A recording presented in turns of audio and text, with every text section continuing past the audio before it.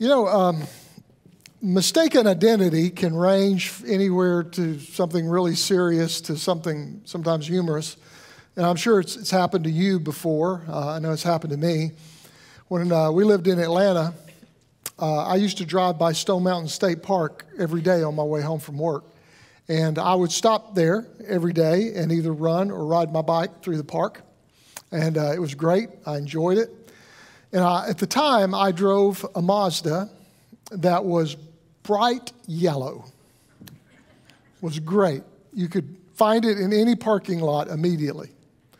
And so one day I stopped at the park, parked my car, and I got out and was going to go for a run. I looked over and I saw another car that looked exactly like mine. It was the same make, same year.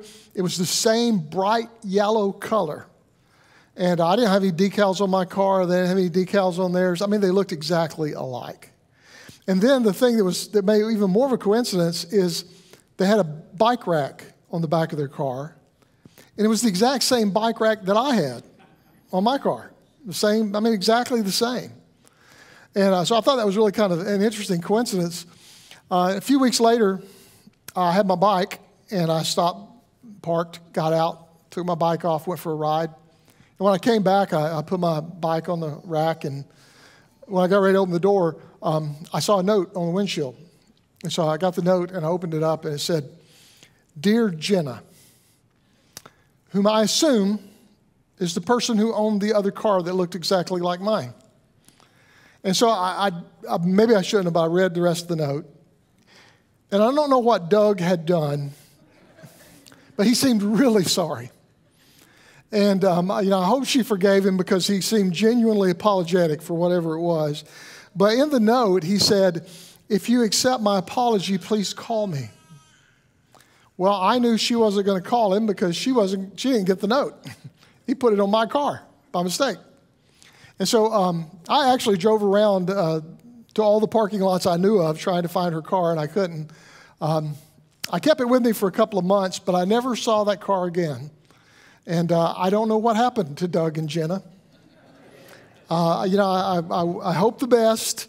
I hope his error didn't turn out too badly. But sometimes, we get confused and we make mistakes. But it concerns me that sometimes we misidentify God. We have this image of God that is not really the God of the Bible. You see, the Bible tells us what God is like and describes God to us. And then we have the opportunity to have a personal relationship with God so that we can get to know God. But a lot of people don't read the Bible. A lot of people don't really have a real, tight relationship with God. And so when other people tell them about God, they just believe what they hear. And sometimes the perception they hear is not really accurate. It's not really God. And maybe all of us make this mistake from time to time. But for example, I've heard some televangelists talk about God as someone who wants and needs your money. And if you'll just send your money to God through his special friend on TV, then God will heal you if you're sick, or God will give you 10 times whatever you gave, guaranteed. And a lot of people believe that's God of the Bible, but it's not. That's not God. That's some misperception of who God is. It's another case of mistaken identity. Now, for years, I believe that there is a character that people mistake for God. They've gotten the two confused over the years. And so I thought that this time of year might be a good time to address that. So tell me if you recognize this person, this guy here. Y'all are stone silent. Does anybody know who that is? Very good, very good. We all recognize this guy. We kind of know who that is and what to expect. What about this person? That's at least Michelangelo's idea of what God looks like. That's the creation of Adam from the ceiling of the Sistine Chapel. But for some reason, that's the picture we have of God. We picture God as like this older man with a gray beard and gray hair, like Santa. They kind of look alike, actually.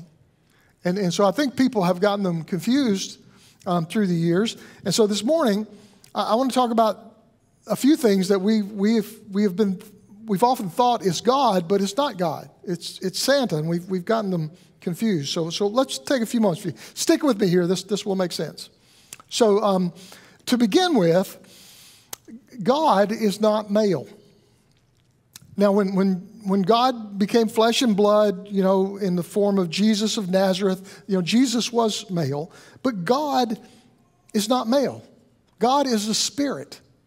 And, I understand we pray our Father in heaven, and we have to have some kind of handle or image to try to grasp and understand God, as long as we know that God's not really male. God's spirit.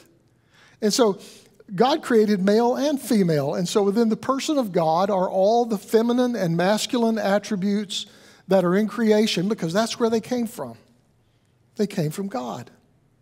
So God is not male. And if we really understand that, once that really gets into our mind that God is not male, then it eliminates the basis for a whole lot of patriarchy and sexism that goes on in our culture.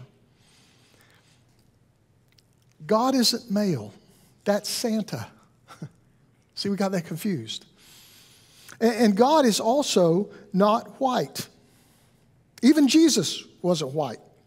Jesus was Middle Eastern, so he probably had olive-colored skin. But because God is spirit, God doesn't have a color. And for whatever reason, God decided in creation that he would make people of all different kinds of colors. I guess God thought the variety would be a beautiful way to enhance his creation. And when it comes to creation, God doesn't have a favorite color. I tell you, I never thought the day would come when white supremacy and neo-Nazi philosophy were on the rise. Never thought I'd see it. Our grandfathers fought and died over this. This isn't something to wink at. It's something very serious. And we really need to get in our minds, God is not white. And once we grasp that, then it eliminates the basis for a whole lot of racism that goes on in our culture. God's not white. That's Santa. And God's not American. And I know Santa's not really American either, but we think of him that way. And this is important to understand. God loves all of us who were born in this country, and God loves everybody who is born in every other country. But we always like to think somehow, we're special. Every nation thinks that. And we have this tendency to think that God somehow loves us Americans more than everybody else. Now, I grew up in the South. And I'm just going to tell you the honest truth. A lot of Southerners that I grew up with, they really believe God loves people from the South more than people from the North. Now, if you're from the North, you've probably picked up on that. They really think that. Look at the winters God gave us and the winters God gave you, right? It's pretty obvious. We all like to think that, we're special, that somehow we're God's favorite. But the sooner we understand that God loves everybody, then the better off we are. Because throughout history, people have thought that their nation had a special place in God's plan, to the point that they began to confuse government or political agendas with God's will. It's called nationalism or a national religion. And people can no longer tell the difference between being a citizen of their country and being a Christian. It becomes the same thing. And it happened in the 4th century when the church sold its soul to the Roman Empire, and everything went downhill, and then we ended up with the Crusades. It's happened several times in history. It happened in Germany, and the church sided with Hitler and went along with murdering Jews because Hitler promised to do a lot of things the church wanted him to do. And they confused being a Christian with being a good German citizen. And we all know how that turned out. So anytime we think the kingdom of God aligns with our political or nationalist views, we have probably mistaken God for someone else. So male, white, American. That's Santa. That's not God. Now here's another thing we get confused. Santa shows up once a year on his holiday, and he brings us the gifts that we ask for. And then he goes away and we don't deal with him anymore until next year. I have met a lot of people who think of God like that. That God just shows up on God's holiday, which is Christmas or Easter or maybe even every Sunday, and gives us what we ask for, because a lot of times our prayers sound more like a Christmas list. And so we ask God for all these things, and God just shows up and gives us those things, and then God goes away, and we don't have anything to do with him until we need something else, and then we call on God again. But that's not how it works with God. You see, God actually wants to have a relationship with us. God wants our prayers to sound less like Christmas lists and more like a conversation with a beloved friend. God wants to actually be involved in our lives every day, not just holidays. As a matter of fact, that's what Christmas is all about. It's about how God came to be with us, because God wants to be engaged in our lives, involved in our lives every single day. And the scripture I wanted to read to you this morning is from the Gospel of Matthew. It's one verse. The virgin will conceive and give birth to a son, and they will call him Emmanuel, which means God with us. God with us. That doesn't sound like someone who just shows up on a holiday. That sounds like someone who wants to be involved in our lives all the time, every single day. And if you think that God wants anything less than to be involved in every aspect of your life, every single day, leading and guiding you, then we've mistaken someone else for God. Show up occasionally and give us what we ask for. That's not God.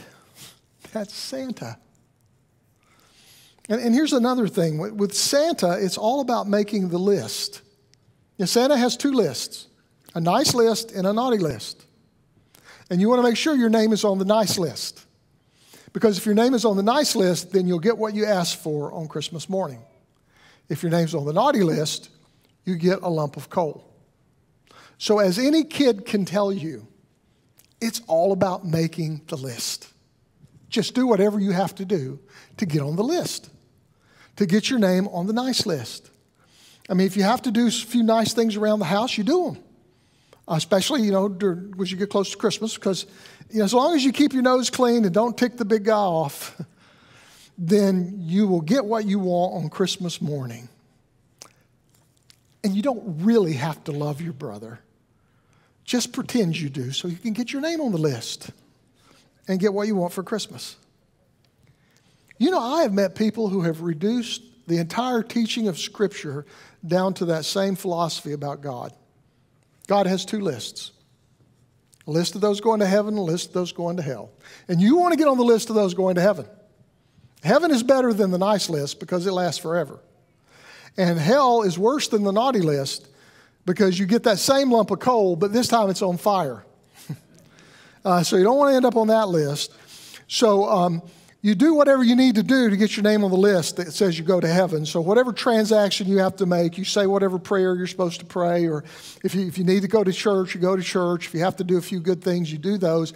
Do whatever you need to do to get your name on that list. Nothing else matters. Doesn't matter how you live day to day. Doesn't matter how you treat people. As long as your name is on the list, you go to heaven, and that's all that matters. And then come judge, just keep your nose clean, and come Judgment Day, you're good to go. And by the way, you don't really have to love your brother. Just pretend you do and get your name on the list. And you know how you make Santa's list? You make the list by being good.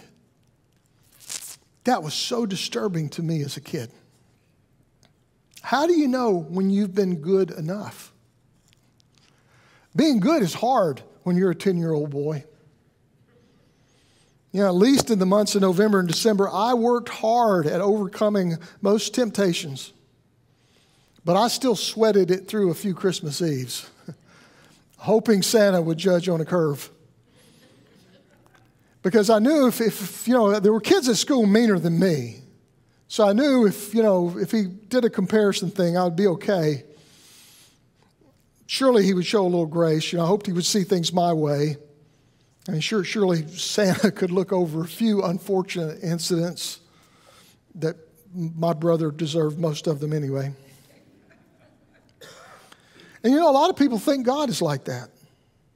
The way you get on the heaven list is by being good. But being good is hard work. And it's hard work when you're a 60-year-old boy. How do you know you've been good enough? Do you do the best you can and hope God grades on a curve because there are other people out there worse than us? The Bible says, "For it is by grace you have been saved through faith." It's not from yourselves, it's a gift of God, not by works so that no one can boast. So it's not about being good so we can go to heaven. God came to earth to have a relationship with us. God loves us and wants to have a relationship with us. God didn't come so we could get our name on a list and then live however we wanted and it not matter. God came so we could live each and every day in God's presence and in relationship with God. And God wants us to love God and love each other the way God has loved us. I have met too many people through the years who think God is either male or white or American, who think God just shows up on occasion and gives us what we ask for, who think the only thing that matters is getting your name on the list, and who think you get on the list by being good. I've met a lot of people that I'm not sure they believe in God, but they believe in Santa Claus. The two are not the same.